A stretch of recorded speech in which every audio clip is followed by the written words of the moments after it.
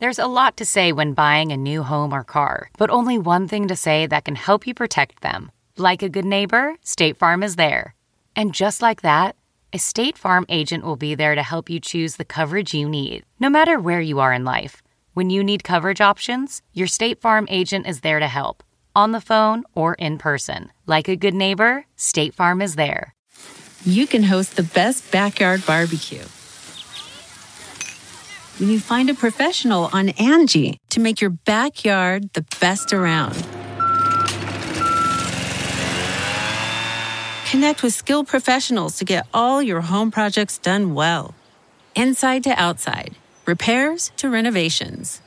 Get started on the Angie app or visit Angie.com today.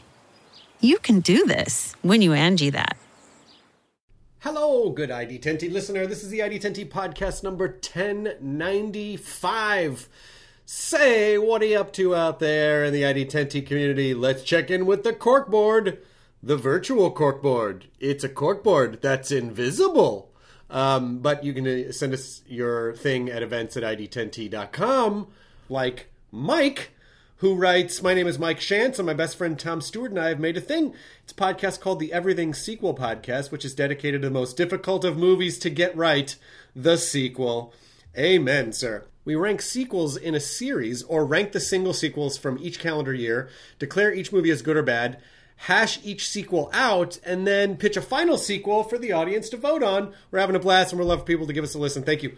Brilliant idea, Mike, because the sequel is very difficult to get right, right? Because you make a first of a movie, and then accidentally a lot of things become amazing, and then how much do you lean into those things and milk them for the sequel? It just, or make it too engineered, or have to retcon a bunch of stuff, like explain a bunch of things in the sequel. You know, I mean, it always, it's a tough thing. It's a tough thing to capture magic twice. And then the third part of the series is a whole other. So the third movie, you actually, if a sequel sucks, you actually have some room for the third movie to be good, right? Because then people are coming from a place of low expectations, but it is not an easy thing to achieve. So great job on the podcast, and hopefully we can send some listeners your way. This episode is Corey Taylor from Slipknot, who is it's a great dude. I mean, he was on 4 years ago. I feel like it was 4 years ago because I'm pretty sure he came to the At Midnight stages, and so it probably would have been like 4 years ago. And we had a terrific chat, and this time we had a terrific chat because he's just a really nice, open, honest dude. And so we talk a lot about growth and the process of trying new things and going in new directions, because Corey has a solo album that's out now called CMFT, and it is available October 2nd, which is a couple days from the posting of this podcast, and was sort of a different direction for him. And so we sort of talk about like, oh yeah, Slipknot is its own thing, and then I had stuff I wanted to do, but just as me. And so, during quarantine, he just said, fuck it, I'm just going to do it. And so he did. He recorded this album that he'd been working on for a long time. And there is actually an acoustic performance of one of the tracks from this album, Highway 666, which is at the end of the podcast. So stick around for that. But just thanks to Corey for just being a nice dude and a really terrific guest. So this is the ID10T podcast number 1095 with Mr. Corey Taylor. Let's roll the thing. Initiating ID10T protocol.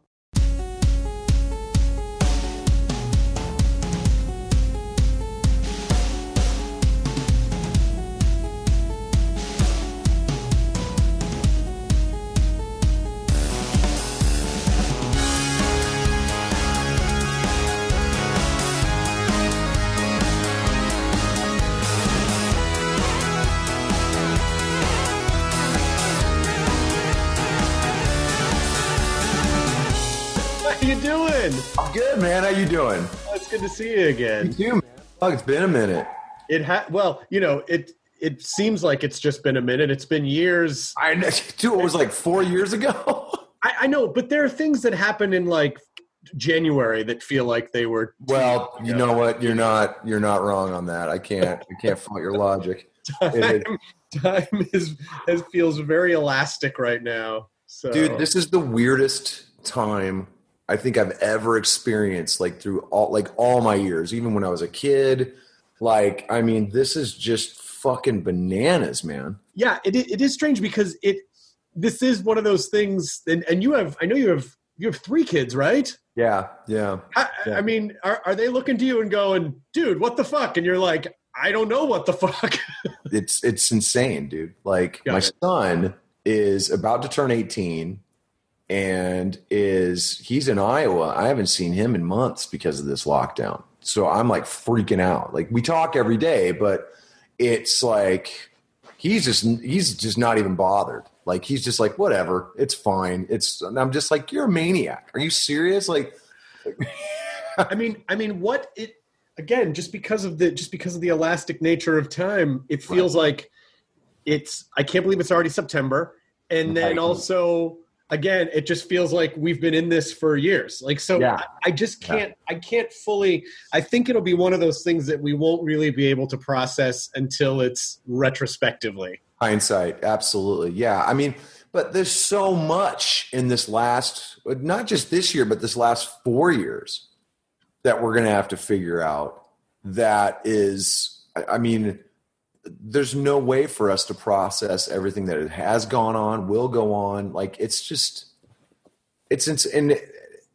we've reached that precipice where nobody knows what's going on, but then again, nobody trusts what's being told to them. And unless you see it, you have reason for doubt. Which is crazy. Well, and what a perfect time to release an album. Yeah, I know, right? The perfect time for me to tell people it's amazing, and then either people blindly believe it. Well, I mean, listen, the truth of the matter is, even though I make jokes about it, I guarantee you there are people who are like, oh my, thank God there's a thing. Like, you're putting something out there that's going to hopefully kind of help people deal and distract people. It's something for them, something for your fans to look forward to. It's something for you to be able to distract yourself with for a minute and kind of how I feel about the Snyder Cut. Yeah, exactly. So it will be really interesting to see all of the art that follows all of, this chaos that we've been experiencing in the past 6 months. I don't understand why so many people have put off working, to be honest, like doing stuff, putting stuff. Now movies I get, shows I get, obviously, like massive productions and stuff. But I mean, dude, we didn't record this last year. We recorded this like 4 months ago, nice. We recorded this in the quarantine. Like, we were originally going to do this in January of next year. Uh-huh. And when all of my travel plans went away, I, was sitting at home and I was just like, well, shit, dude, let's just do it now, So. Yeah, exactly. You might as well. What else? I find that it's been, was the album pretty much, how do you work? Is it done before you go into the studio, or do you have a bunch of solid ideas and then you just kind of like plow through them as you're recording, go, let's do this, let's try this, let's try that? Well, I mean, it's a little bit of the latter, but more the former, to be honest. I am a guy who I'm constantly writing. Like, I'm constantly, at any given moment, I have probably about 10 songs that I'm working on at a time, and really honing in. And it's usually when I'm done with one that I turn my focus to another. So these songs were written over the course of 20, almost like maybe even more, 20 years. And so this is stuff I've been sitting on, and I knew that if I was going to do a solo album, it was going to be stuff like this, like stuff that I write for me, basically. Right. And maybe people don't necessarily hear it, it's because it's stuff that doesn't fit with either of my other bands. Yep. But then again, that's the perfect reason to do a solo project, is to give people stuff that don't fit with the normal narrative and really kind of fill in some pieces to the musical puzzle, at least for me, Yeah. And it's just good that you've been able to be creative. Like, I found it really hard to be creative. I would have thought, I have all this time, I'll write all this comedy. And it's like, I'm not really writing very much. I don't really... so it makes sense to hear you say, like, this has been I've been kind of like squirreling these away for 20 years. Right. And now this was the time that they were ready to bear the fruit. Right. Yeah. Now, let me ask you this. Do you find do you work better on a deadline? Yes. Do you work and do your ideas feel better when you're pushed to be creative? Like, yeah, I feel like I'm that way sometimes too. Well, I know when I have shows coming up that in my mind there's a goal and I have to, like, I'm just not good at, I'm not great at going, oh, I have, like whatever, probably a year before I'll do stand-up again, to be honest. Yeah. And roughly. And so I don't go, I'm going to write so much in a year. I just go, oh, I probably won't have a show until, well into next year. Before the show. I'll just, yeah. Yeah, I was a write the essay the night before kind of a guy in grade school. Yeah. The pressure of it just kind of like lit the fires inside, and then I'm not second guessing because I just don't have time, and I feel like kind of motivated by the anxiety of it. And when I have all the time in the world, I'm just like, I don't know what I want to write about. I don't know. So I'm just like that too. So I feel you on that. Yeah, but you put out a lot. Like you do a lot of stuff though. Like you have but a lot of it is me going, I've got this idea. And then somebody goes, oh, okay, let's put it out. And then I just kind of sit, quietly. And then all of a sudden somebody's like, okay, we need that in 2 weeks. And I'm like, oh, shit. And I finish it. I've done all my books were like that. Like I started my books ostensibly probably 6 months prior. And then I get an email from my editor and he's just like, your deadline is in a month. And I say, oh, shit. And then I write 6 chapters in 1 month that may be the most rambling weirdness of all time, that's so funny. Yeah, I feel like I've kind of done my last couple comedy specials that way where it's like, I've been working on stuff for a while and they go, okay, you're recording this in like a month. Like, oh, fuck. Yeah. And when I look back, I always go, God, I wish I had spent more time developing that one thing. Right. And I didn't. But then here I am again, and I'm like, I don't know. I'm sure it's fine. It'll work out. Now, see, songs. I look at songs like bits, actually, because there's certain songs that, in retrospect, I've gone, man, I could have tried this when we recorded it. Maybe if we'd done it live, we could have added these couple things because then we do it live, But with bits, it's harder because we come back to songs. Bits live in that moment. And then you're constant. So it's so much harder for you. Do you find yourself coming back to bits that worked in the past and maybe reworking them with different things in different directions? Or I find there are recurring themes. And then there are things where I go, shit, I already did this in a special. Here's a great add-on or a great reworking of that bit, but I can't do it. It's like it's frozen in time. It's frozen, and that's what's that's the thing that I'm so envious about with music is that people want to hear. Yeah, they want to hear this. They get upset if they don't hear. If you do old jokes, people are like, "Fuck you! Why am I paying to see old jokes? I already fucking saw this, you piece of shit." And so it's because stand-up is like comedy is like a magic trick, and once people see the reveal, they're like, "Yeah, I've already seen that one, man. Fucking do another one." Yeah. But with music, it's like, take me on the journey. And I'm curious to hear your take on, because you say, look, you have reimaginings of songs. What the expectation is when you're playing a show to like, hey, I want to try this in a different way. Do you feel like fans are like, no, man, fucking play it the way I know it? Or are they like, oh, are they along for the ride when you as an artist kind of need to express something in a new way?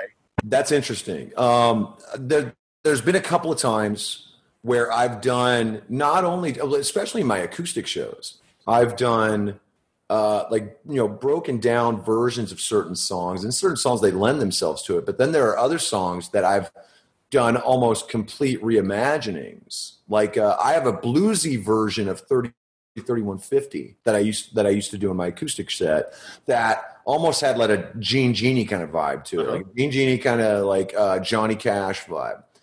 And I noticed that people either loved it or were just I don't want to say put off by it, but they were just kind of fold the army, just kind of.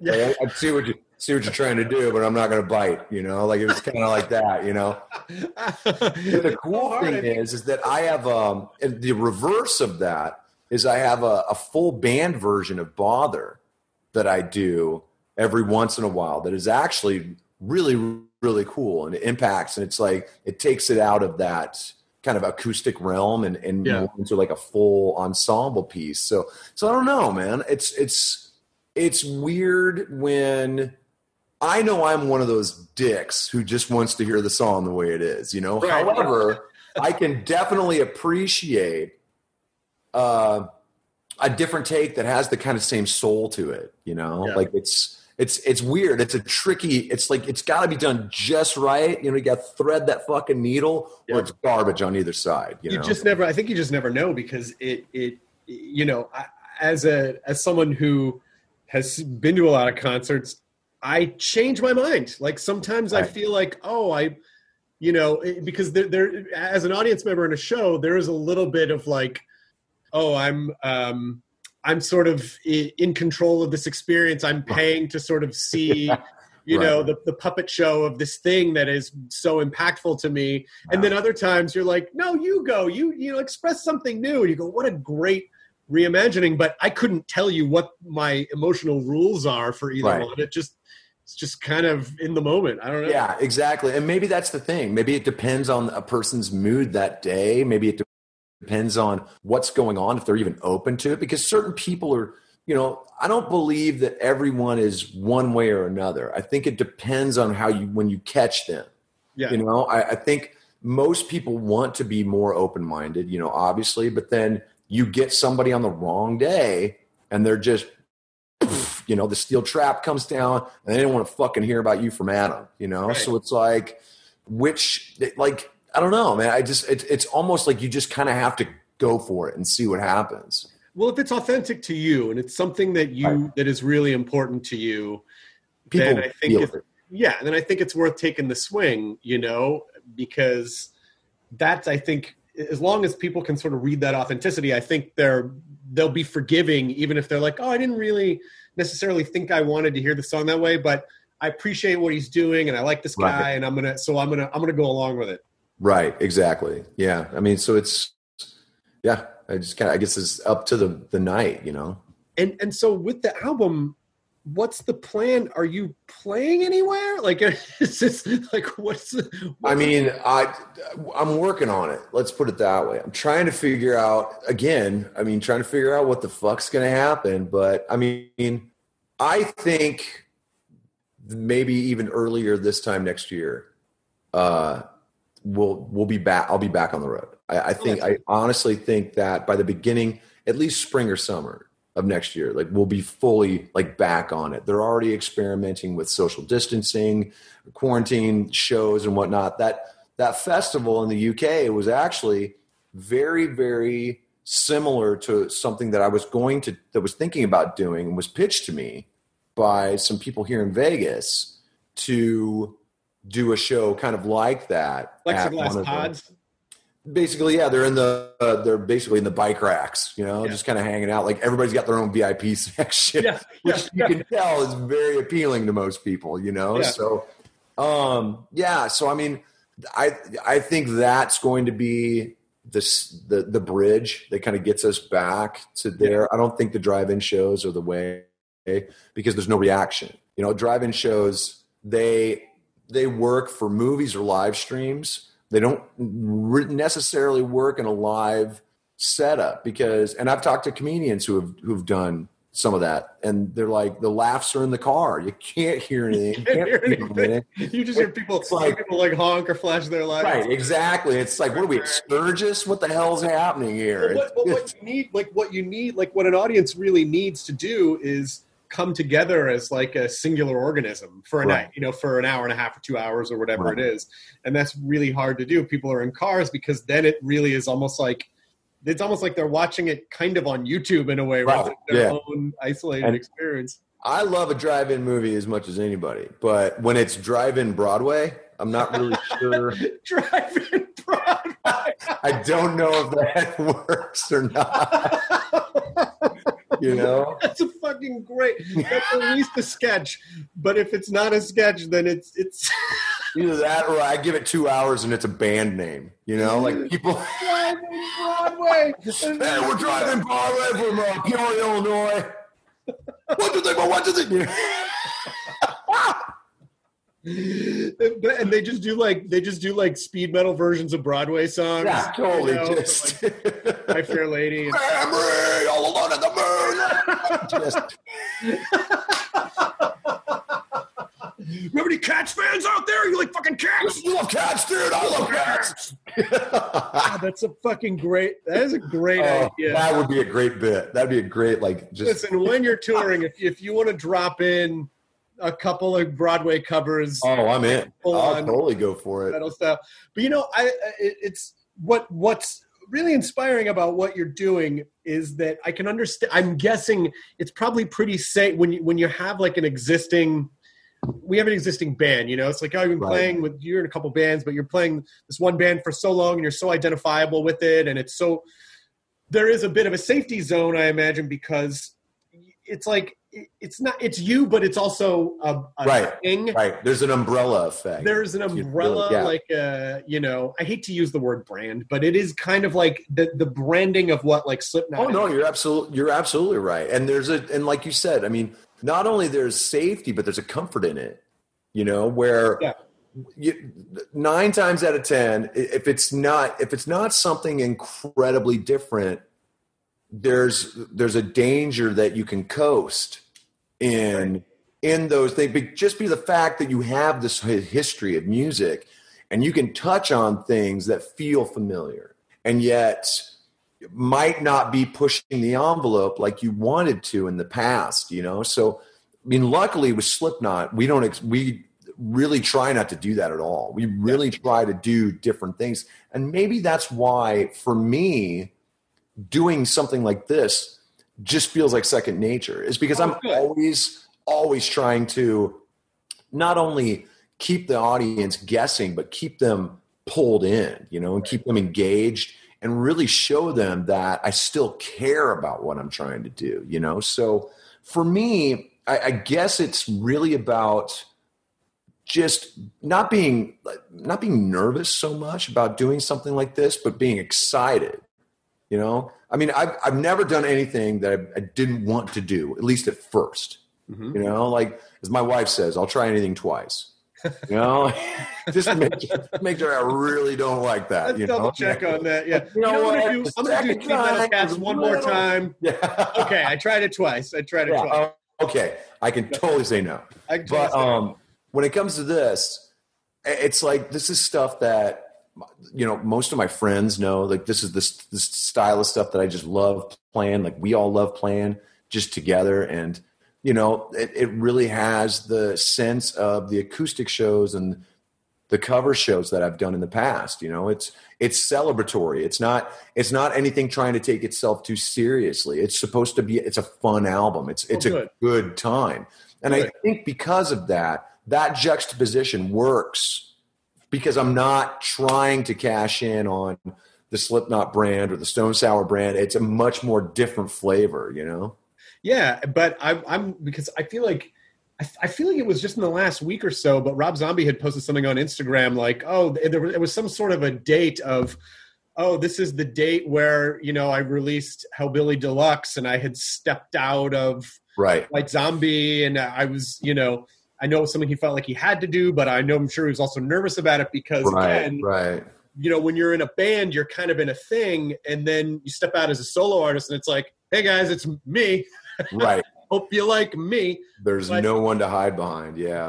But it sounds like after everything you said, like, oh yeah, but this is so like the idea of this, the concept of this is so already in your wheelhouse and your fans already understand this about you. And I think it's probably one of the things what I love about you. It's like, oh yeah, Corey does a lot of different shit. He's not just one thing. He's a bunch of different things. Right. And it's the reasons why I do them. Yeah. You know, it's because I want to do them. You know, it's like I don't write books or, you know, work on screenplays plays or I'm in movies. Like I don't do any of that stuff just because I can. It's because I have genuine interest there that I love, you know, like, and that's the same with music. You know, the type of music that I make, and I've said this since day one, is the stuff that I want to hear and I want to make. And then I'd share that with the audience. I don't necessarily make it for them. I make it for me first, and then I share it with the audience. So anything I put out there, I've already backed 100%. You know, now in retrospect, there's certain stuff that I've gone back and listened to and I've gone, you know what, I could have done that a little better. I could have tried this a little better. That's just because you evolved. Exactly. That's absolutely true. So for me, because of that, when people and my audience knows that when they hear something, they know it's where I'm coming from, like 100%. And they know that I'm not going to lie to them. I'm just going to lay it down straight and give it to them. Yeah, and I think that is also because of the relationship that you've built with them. They understand that about you, and I think that's part of probably what the fandom is like, you know, what's Corey going to do next? Like, is it right? Going to be a book? Is it going to be a movie? Is it going to be this? There's obviously that group of the metal side that just wants me to growl and scream all the time, and then there's the Stone Sour side where they just want me to do acoustic stuff all the time, you know, and, you know, pour my heart out. But there's that middle ground that I've always tried to cover where it's 70s and 80s glam. There's some country in there. There's jazz. There's, you know, old school, you know, rap rock from the East Coast, like New York City stuff, you know? So there's like all these different things that I'm really trying to kind of, you know, fill in the blanks with. And that's new territory for me. I don't know how, but everybody's really digging. I mean, we just dropped Highway 666 today, which is nice. Yeah. It's, and that one, dude, that's a song to drive fast to. Like, it's a really good, like, it's a stomper, you know, and that sounds completely different from the two releases, you know? So it's really setting the stage for people to go, well, what the hell is this album going to sound like? And the only thing I can say is rock.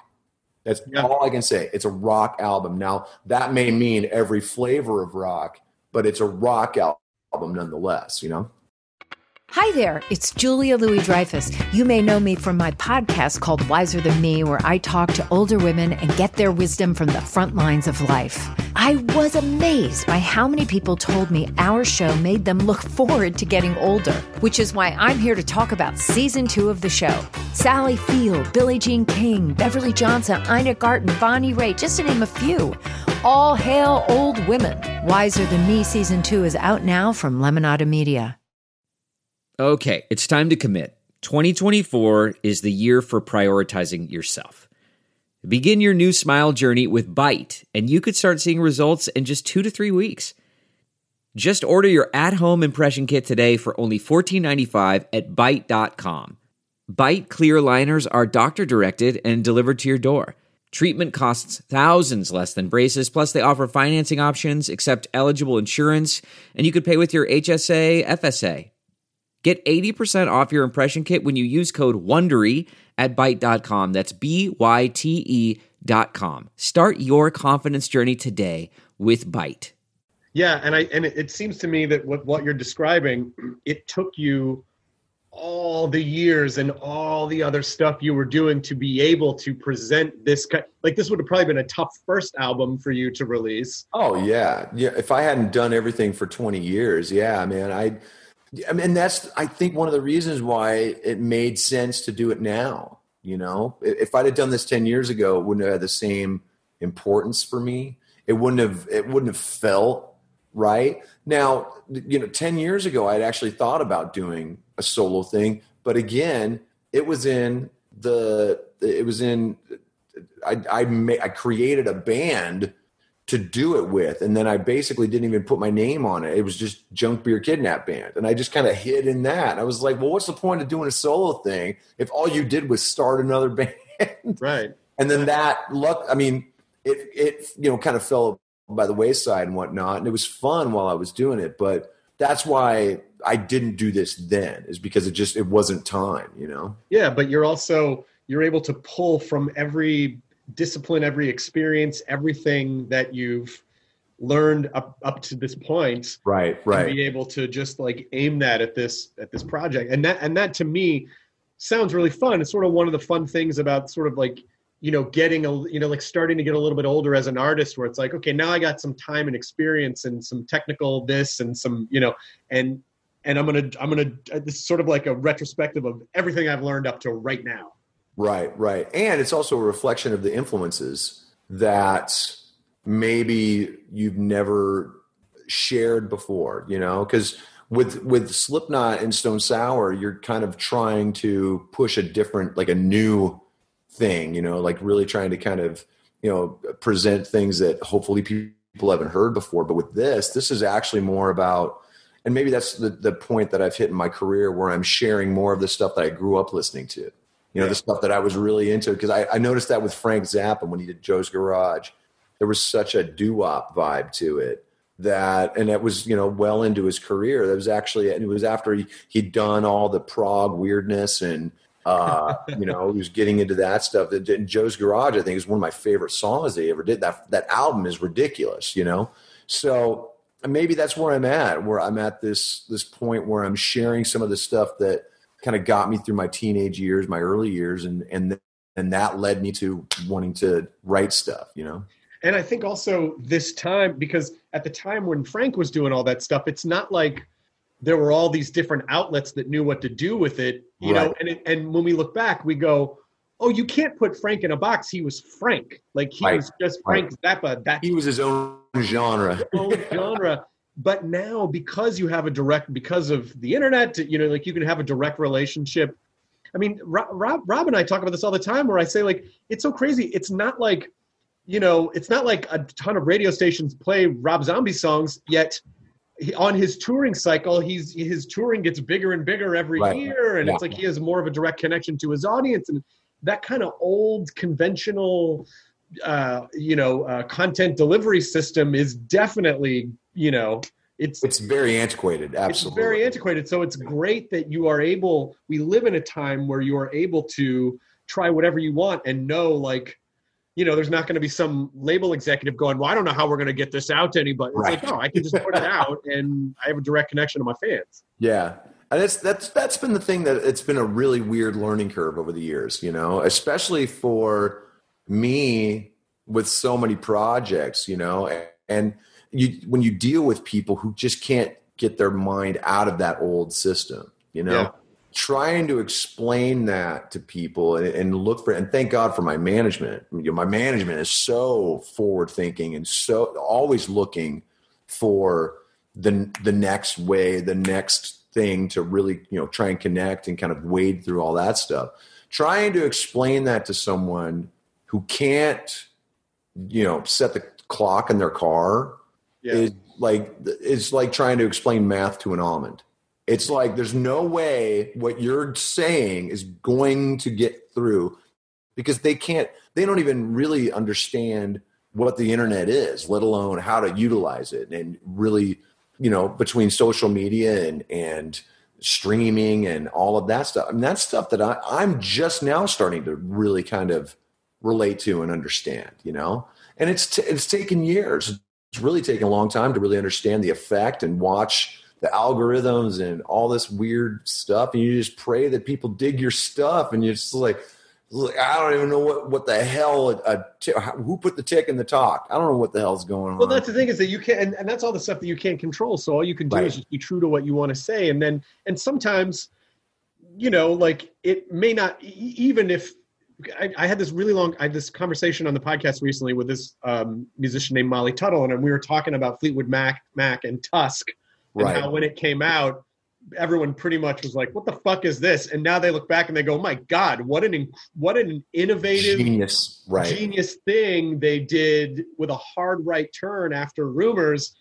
And so it just took some time for society to catch up. So you can't control any of that stuff. So all you can do is make what you want to make. And then at the end of your life, they'll look back and go, oh my God, look, Corey did some amazing stuff. Look at all these things he tried. Yeah. Yeah.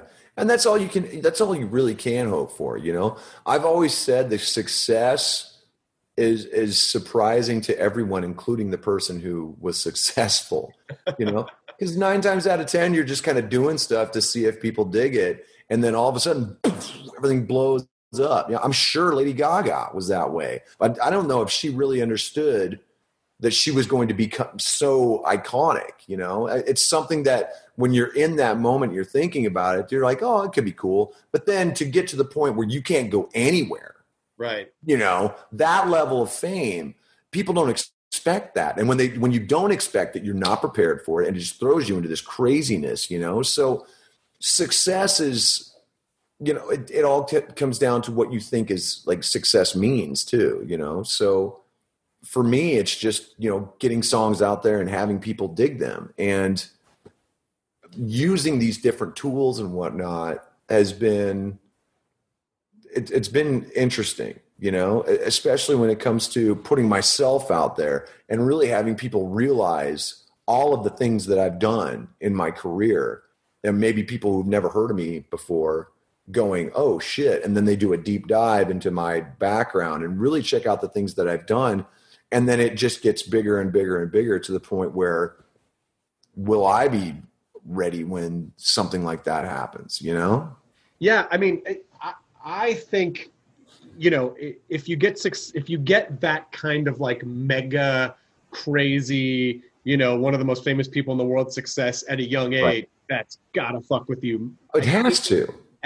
You know, when you've lived a little bit longer and you kind of understand, like, not that I'm saying that I'm sure there isn't, you know, the dangers of a kind of an ego trap or being taken right, advantage of by people right, who just want to, you know, siphon off your success. But I think if you're a little bit older, you just have a little more of perspective on it, where you might go, okay, yeah, this is cool. Maybe doesn't mean everything right, in the world, because I really think the best success you can ever ask for is like, you know, am I able to do the things I want to do, and do I not have to do anything to survive? Right. Do not have to compromise anything in order to survive.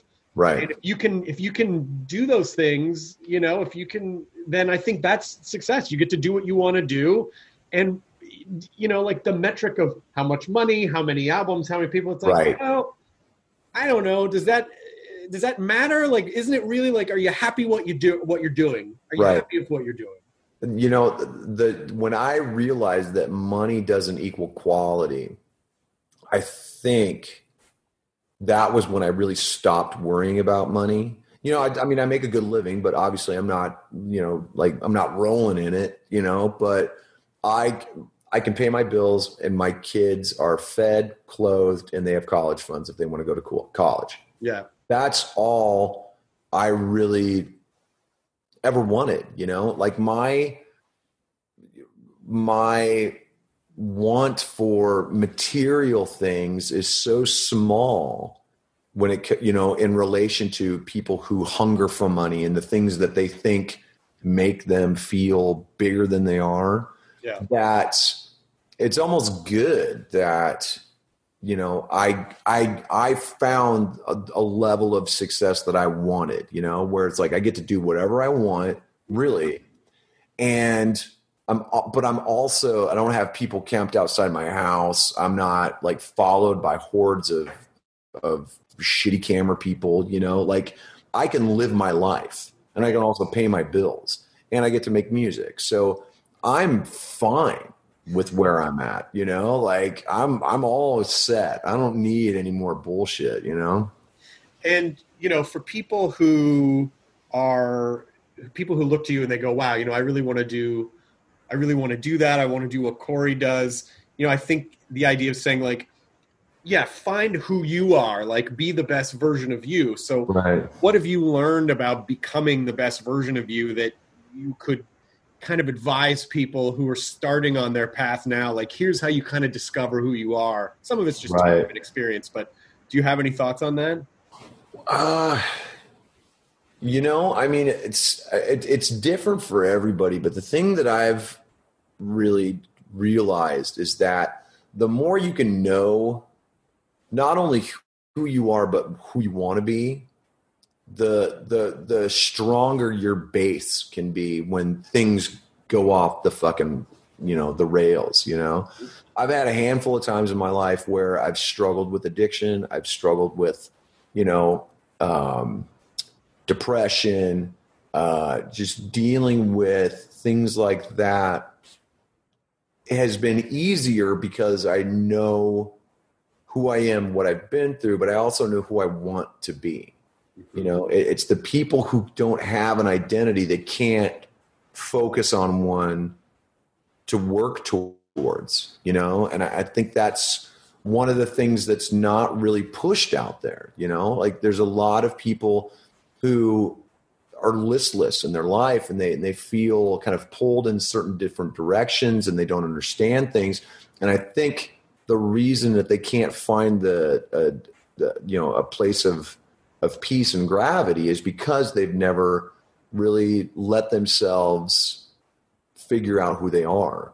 Right. And once they do that, that gives you that core, that gives you that foundation and almost like a touchstone to kind of come back to. And, so when things do get fucking crazy, it's easier to go. It's like, you know what? This isn't something I would do. This isn't something I believe in. This isn't something I would engage in. We all have crazy times in our life that, we look back on and we're either like, well, that was nuts. Or we go, I can't believe I fucking lived through that, Right. But if we have a center in our life and we know who we want to be, we don't want to live in the past, then we look back on that as a memory and not something that might happen again, Right. So it just comes, I guess it just comes down to that, self-realization is probably the strongest, trait anyone could have, And it's a lifelong journey. It's like, it is, man. And I think it's harder now because there's so many distractions. Yeah. I mean, Jesus Christ, we're all cats with laser pointers. Just fucking, I mean. It's just. Meow, meow, meow. You have to end it with meow, meow, meow, meow. Meow, meow, meow. I often, think it's good for people go, fuck, I don't know what I want to do. And I don't know. It's like, you know what? It's all in your head. Fucking write it down. Just write out who you are, what is important to you, what you want, and what resources do you think you possess today to take any sort of incremental step toward those things. Or a good question is the hypothetical game where people go, oh, I don't think I could ever do that. And you go, okay, fine. What if you pretended that you were the type of person that could? What would that person do? And sometimes taking it out of your own first person perspective can help solidify and give you kind of the right vantage point to start just processing some of those things, putting down some of those ideas and thinking about it in that way. Right. Yeah, that's good. That's a good point. And maybe that's the thing. Maybe it's not even just trying to figure out who you are. It's just like finding out what your ideal is. Right. And then just kind of working towards that. And maybe one of those days, the ideal becomes the reality. Right. Yeah. I mean, at least if it's, if you look back at the 20 years of work you've done and, someone said to, Corey Taylor 20 years ago, all right, in 20 years, you're going to release this solo album and it's going to be the culmination of all this stuff, but you got to go through all this stuff to get there. You might be like, I don't know if I feel like doing all, I mean, it's just like, you really do have to, and as someone who's been in recovery from drinking for 17 years, the day at a time thing really does have value to it. Like, and it's not just about addiction. It's like, even now, especially, in a pandemic, just do what you can, get through what you can accomplish in a day. Right. Try not to take too much of the past on. Try not to be too bogged down by the future. Who knows? Just go easy on yourself, Right. We really need new phones. T-Mobile will cover the cost of 4 amazing new iPhone 15s, and each line is only $25 a month. New iPhone 15s? It's better over here. Only at T-Mobile, get 4 iPhone 15s on us and 4 lines for $25 per line per month with eligible trade-in when you switch. Minimum of 4 lines for $25 per line per month with autopay discount using debit or bank account. $5 more per line without autopay, plus taxes and fees. Phone fee at 24 monthly bill credits for well qualified customers. Contact us before canceling account to continue bill credits or credit stop and balance on required finance agreement due. $35 per line connection charge applies. See T-Mobile.com. Delve into the shadows of the mind with Sleeping Dogs, a gripping murder mystery starring Academy Award winner Russell Crowe. Now available on digital. Crowe portrays an ex-homicide detective unraveling a brutal murder he can't recall. Uncovering secrets from his past, he learns a chilling truth. It's best to let sleeping dogs lie. Visit sleepingdogsmovie.com/Wondery to watch Sleeping Dogs, now on digital. That's sleepingdogsmovie.com/Wondery. Yeah, I mean, I can't agree with you more. I mean, I would absolutely embrace it. I feel like my younger self would embrace it. Like 20 years ago at the very beginning, like in 99, when we were really taking off with Slipknot. Yeah. I feel like my younger self would have understood that. It's like, oh, you're going to go through some shit. And I'd be like, okay, well, I mean, I've been through shit before this, So I guess maybe it's like putting it in perspective would have helped me deal with. It's like, well, I like told myself I was going to go through this. Let's just fucking hunker down, but I feel like, I've never had any regrets in my life, like I really haven't. There's things I maybe wish I'd have thought through a little better, like there's a couple of marriages I wish I'd thought of through a little better, but I don't regret anything because I'm here. I'm exactly where I need to be, and I went through all that stuff to get here, So for me, yeah, I think that'd be an easy talk, because I could lay it out, and knowing me, my thought process isn't much different now than it was back then. I was just a little fucking crazier, but right. I feel like I could have, my younger self would have processed it and been like, all right, I'll wear better shoes.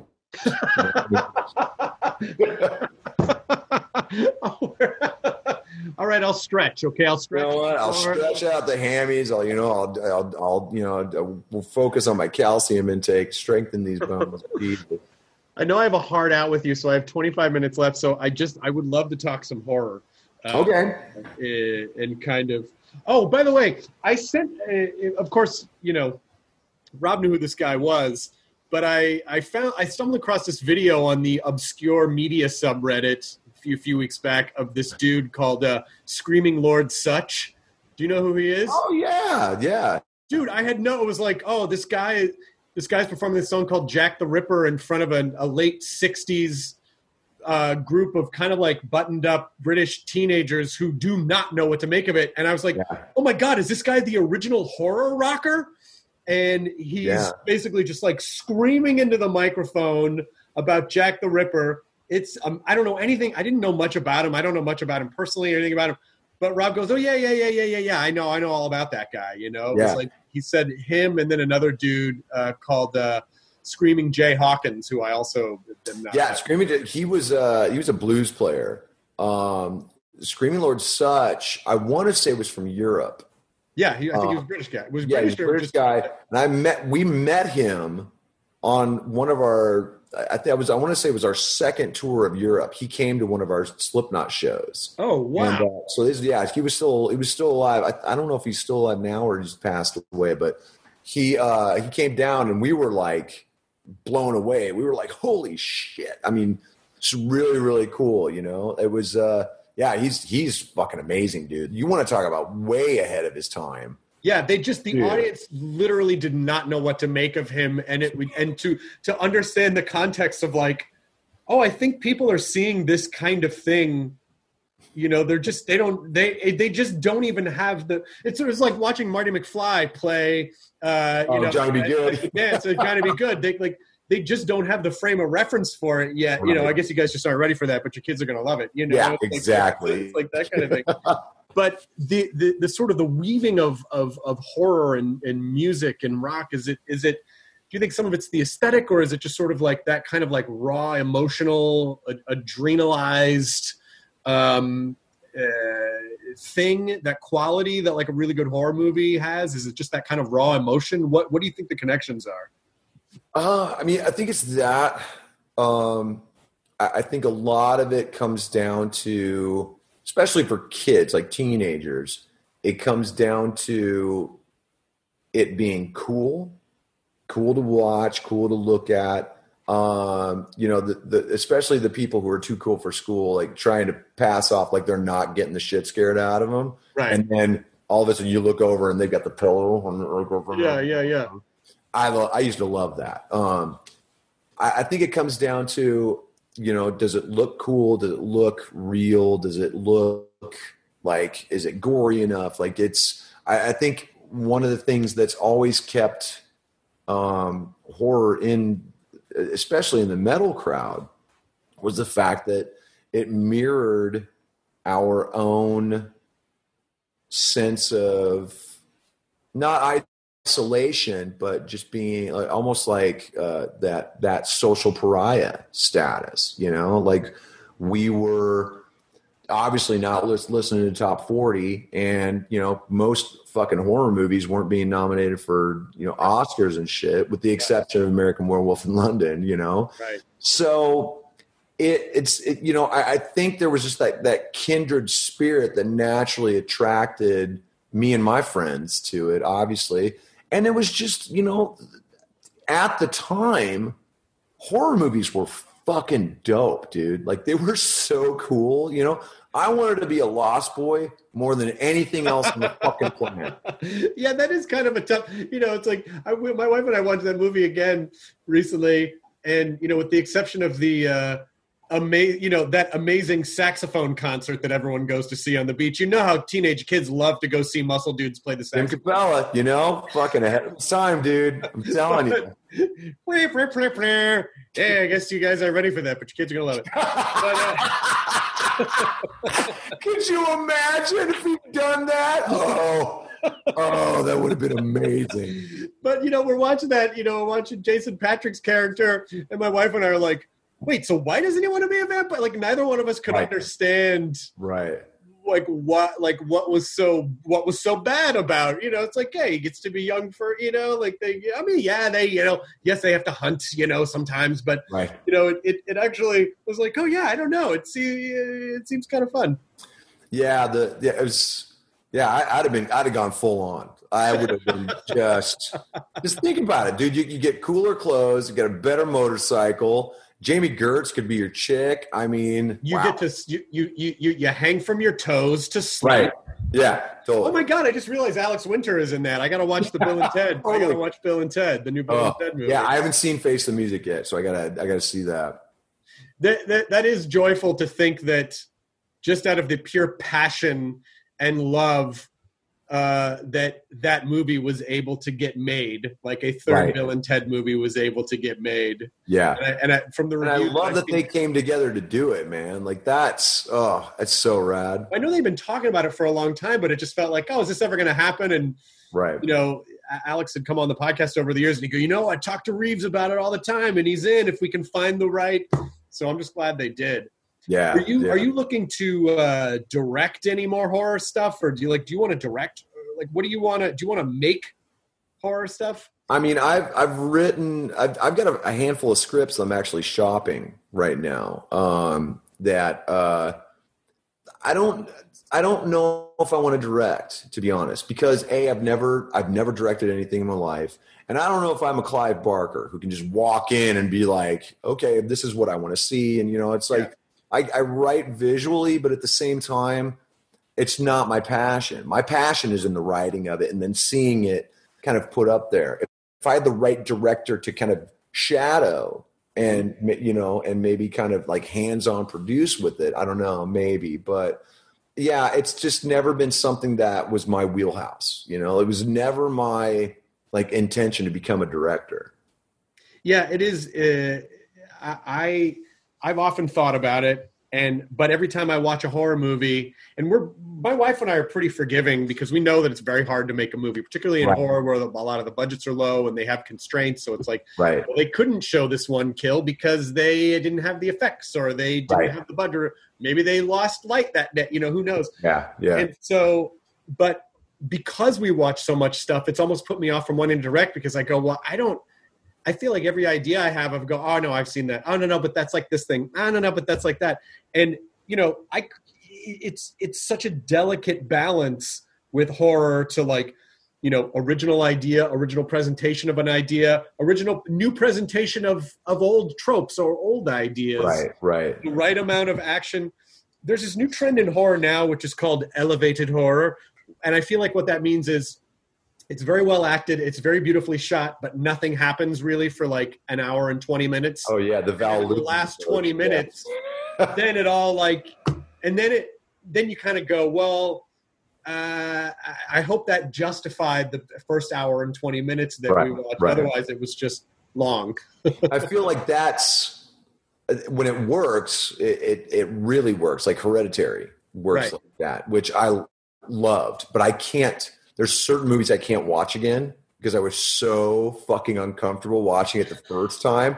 Like me and my wife were like laying in bed. This was the middle of the afternoon, by the way. And she's like, let's watch a horror movie. Have you seen Hereditary yet? I was like, no. And we put it on, dude. And we were just slowly but surely leaning forward, and it's on the TV. So we're just lurching up in the bed going, what the hell's happening? What the fuck is happening? Like it was to the point where then the absolute beautiful payoff at the end where you're just.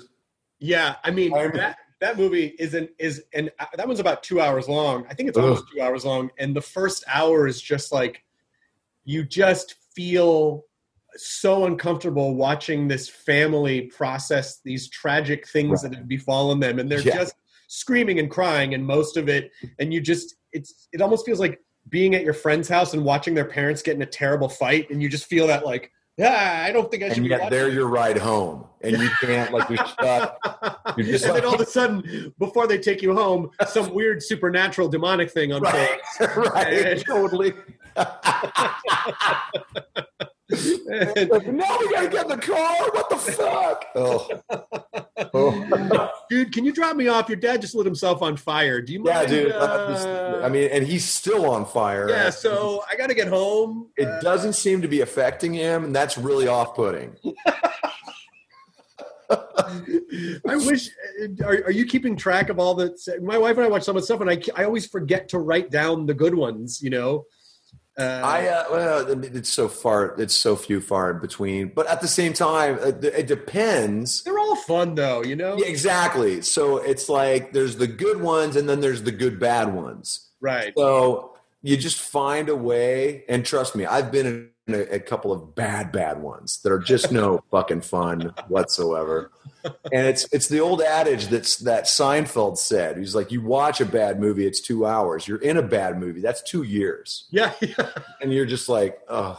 Well, I was like, you're right. You're absolutely right. But you never know. And I think that's sort of the agreement that horror fans have to the genre, which is, listen, it's in a way, it almost feels like going to a great flea market where you're going to just rifle through stuff. Some of it's going to work for you. Some of it's not, but it's all kind of fun to look through anyway. Exactly. And if you walk out with nothing, it was still a good experience. Still a good experience. I know exactly what you're talking about.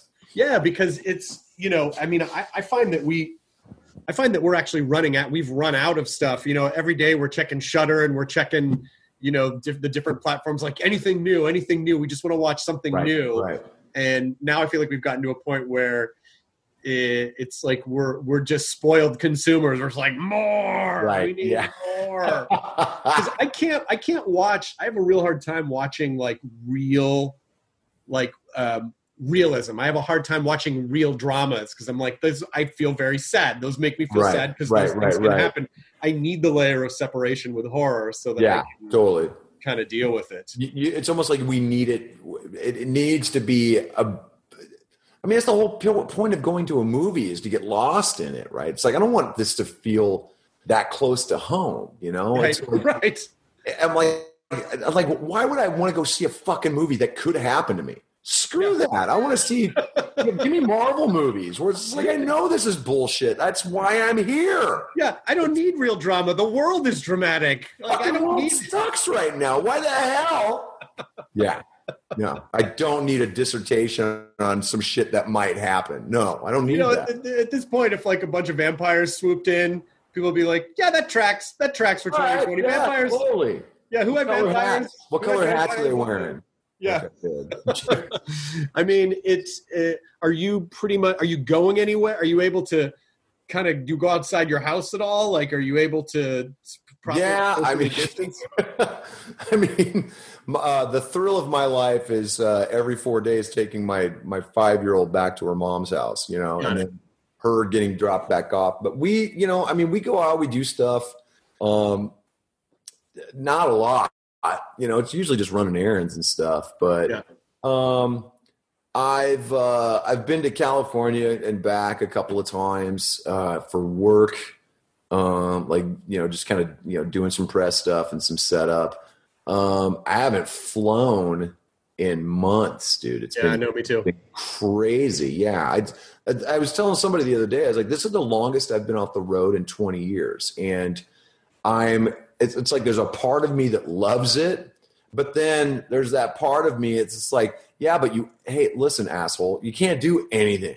It's just like this isn't the vacation you wanted. It's like if you took a cruise to the Bahamas and then never got off the boat. You stayed in your goddamn room and you're just like, there it is. Good time. Wave, look at the little porthole. Wave to it. You can see it. Like you can smell the salt. Like it's like we're there. It's like we're there.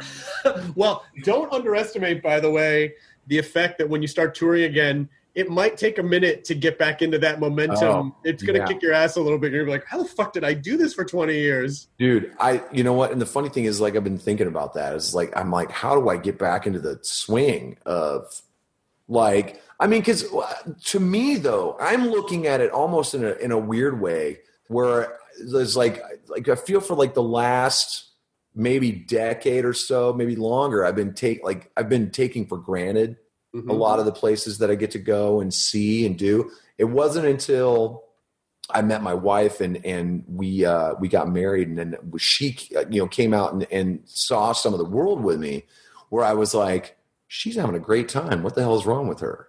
I'm like, oh wait, oh, she's experiencing the world. Yeah, I'm like, wait a minute, what is this joy that you seem to be just wearing on your face? And I'm like, oh yeah, we're here together, like we're doing fun stuff. So it's almost like she kind of retaught me to enjoy and really embrace what I do and what I get to do and what I get to see. So I'm thinking maybe when the time comes, I won't feel as cynical as I used to. It'll almost be like experiencing touring again for the first time, But this your time fans might watch you openly weep on stage the first show, because it's just like that experience of like, oh my God, I didn't know if we were going to be able to do this again. Right. And the whole audience will have to have a good cry. Yeah, everybody's going to hug each other. It's like be that scene in The Stand where they have the get together, at least in the book, for the first time, and it's like 5 minutes of just thunderous applause and everybody bawling and yeah, you'll appreciate it. You definitely will appreciate it, and that's I'm looking forward to it. I know you have a hard out in a couple of minutes. Is there anything else you want to cover before we wrap it out? That's a good question. No, I mean, the album comes out October 2nd. Album's out October 2nd. We just dropped Highway 666. You can check that out on all the streaming sites, and it's up if you've pre-ordered on like iTunes and stuff. It's an automatic. I think this goes up September 29th. I think this will go up a couple days before the album. So right when this comes out, another tune will drop. Called Culture Head, which is a little heavier, a little sludgier, a little more like Alice in Chains meets SOD kind of vibe. Okay. Which is pretty rad. And it's, I think people will really, really dig it. And I am working on something possibly a live thing. So, but that's all I can say about it right now because I have not been cleared to say anything more. I totally understand. No, I totally understand. and listen, if that thing happens to be Drive-In Broadway with the first song, Speed Cats, when you guys do Speed Cats, dude, when we do Speed Cats, I'm gonna be the fastest cat on that stage. I'm gonna be in full Rum Tum Tiger outfit. He's a curious cat.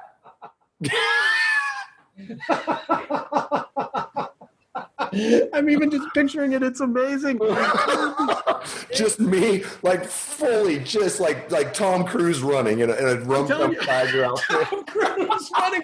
I know what you're talking about. The flat hands. This guy. It's that like I'm aerodynamic. That Robert Patrick like T-1000. Right. That's exactly the car. Where he's just going for it. No expression, just determination. But I feel like just how we're plowing through 2020. Yeah. Oh, yeah. Get us out. Just hurry up. Sometimes some of the best ideas come from bits and being sarcastic. You're like, hey, we were being sarcastic, but this might actually be a good idea. So, Corey, just sit with it. And and the other thing is just let me know how I can be a part of it. That's all absolutely. I want to know. Dude, you're the first one I'm calling, man. I really appreciate that. Man, it's really good to see you. I'm so happy you're doing well and hanging in there. And I'm so excited that you were able to kind of just pull the shit together and go, fuck, let's just do this now and get it done in time. I think people are really going to appreciate it. And, again, it just shows that you're true to who you are and you have a great respectful relationship with your fans. And that's like what more could you possibly ask for? Right. Well, thanks, man. I appreciate it. And like I said, it's good to see you. It's been way too goddamn long. So let's do this again. I would love to. Hang in there, man. Congratulations on the album. It's so good to see you. And I hope it's not another 4 years. Yeah, no joke. All right. Oh, man. I'll talk to you later, dude. The end. 1, 2, 3, 4.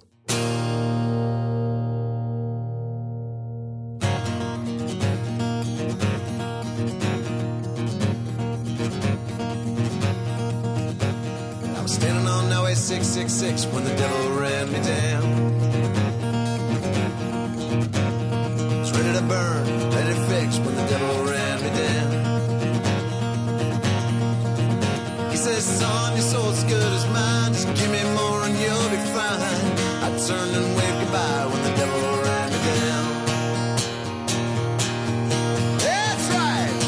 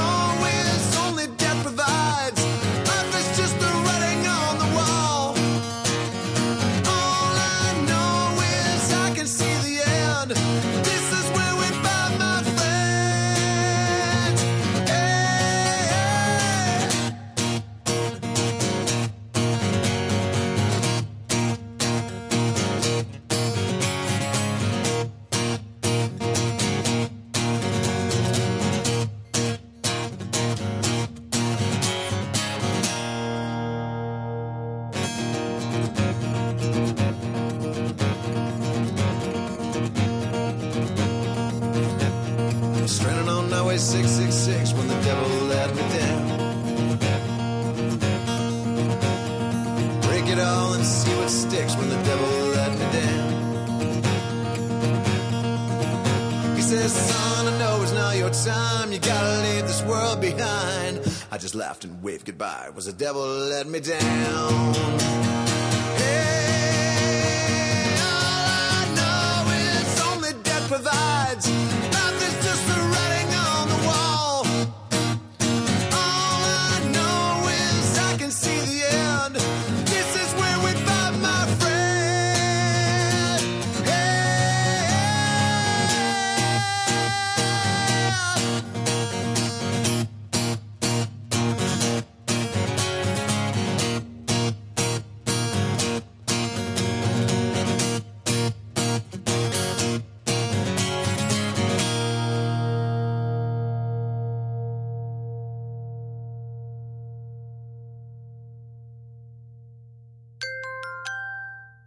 ID10T scanning complete. Enjoy your burrito. Once upon a beat. Remember those stories and fables that would capture your imagination and you couldn't wait to see how they would unfold? And now, when you read them as an adult, you think, some of these old tales could use a fresh spin. We have a perfect podcast to bring you the stories you remember, remix, and reimagine for the kids in your life today. Join me, DJ Few, and my trusty turntable, Baby Scratch, as we spin up new tales in the New Kids and Family podcast, Once Upon a Beat. Wondery and Tinkercast are bringing you a jam-packed, music-filled weekly party where hip-hop and fables meet. It's Once Upon a Beat. Follow Once Upon a Beat on the Wondery app or wherever you get your podcasts. You can listen to Once Upon a Beat early and ad-free right now by joining Wondery Plus in the Wondery app or Wondery Kids Plus in Apple Podcasts. Once upon a beat.